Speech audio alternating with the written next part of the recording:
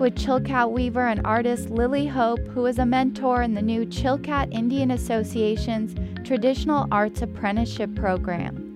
And a Juneau newspaper advocates for people experiencing homelessness. It's the KHNS Local News. I'm Corinne Smith. Those stories are up next. A year-long Tlingit Arts initiative through the Chilkoot Indian Association pairs mentors with apprentices to develop their craft and strengthen traditional and cultural knowledge.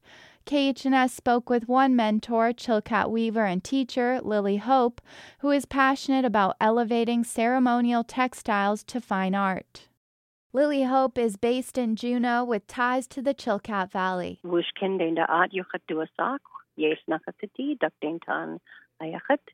My Tlingit name is Wishkindenda'at. I'm Raven Duckdaintan from the Snail House. My English name is Lily Hope. Hope is a Chilkat and Raven's Tail weaver, teacher, and fine artist. She's the daughter of the late Chilkat weaver and multimedia artist Clarissa Rizal, and learned by her side from a young age. She was a Chilkat weaver since I can remember, 1986, 1985, and had a pretty good career. She did. And I'm the middle child, so anytime she said, "Can you help me do this thing? Stir this dye pot, wind this ball, spin some merino wool and cedar bark together. You want to go harvest cedar bark?" All the things that she asked me, I always said yes, because it was the time that I could spend with her. Hope says she trained to be a professional actor, but in 2010, she and her mother taught a weaving workshop together. She says that's when she was hooked. There's no other textile in the world where you can weave a perfect circle, and the creative chaos that you get to organize in Chilkat weaving is unlike any other thing I've done in my life. Her mother, Clarissa Rizal, was also a student of the renowned master weaver Jenny Hlanat of the Chilkat Valley. Hope calls it a creative convergence with artistry and heritage in making a ceremonial textile. I've never experienced anything like it. It feels like meditation and creative expression and ancestral lineage, like all woven together. So I've been a Chilkat weaver full-time pretty much for at least a decade. Now it's 12 years, weaving and teaching and weaving. She says she's honored to be part of the Chilkoot Indian Association's mentorship program and being part of fostering traditional arts of the Chilkat Valley. It feels like full circle from my mother's lineage, learning from a Haynes weaver, Jenny Hlanat.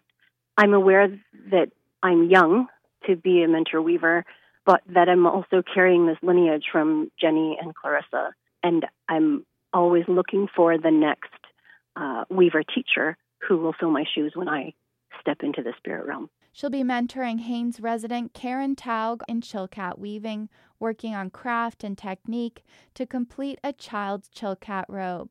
They met at Hope's studio in Juneau earlier this month. So she's been spinning warp and then dyeing yarns. And the way that it starts is that we sit down together and summon the teachers from the other side. And we say, "Jenny, Clarissa, we're gathering here in your name. We're here to start a Chilkat dancing blanket, petite size, like a child size. Probably her grandson will get to dance it in the next few months when it's done at the end of the year. And here we are. We're going to put in the first few rows of weaving and fly." Hope and the other mentors and apprentices will be documenting and sharing their process in blog posts, and at the end of the program, artworks will be showcased in a public exhibit. We'll hear more from the artist mentors and apprentices in the coming weeks, so stay tuned. And the Chilkoot Indian Association will accept applications for the second cohort, which will begin on October 1st. For requirements and more information, see this story at khns.org.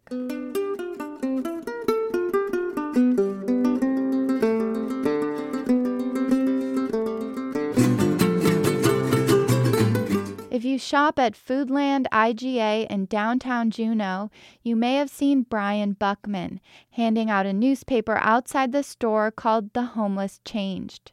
He started the newspaper back in March 2020.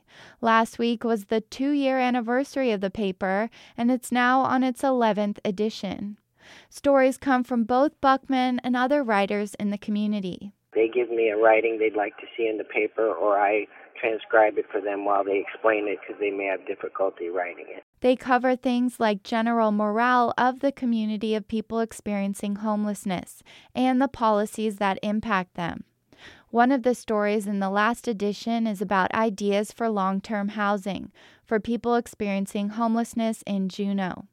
Buckman gives out a black and white version of the paper for free, and the color version is a $3 suggested donation. He says he's gotten a lot of support for the paper so far from businesses and customers alike.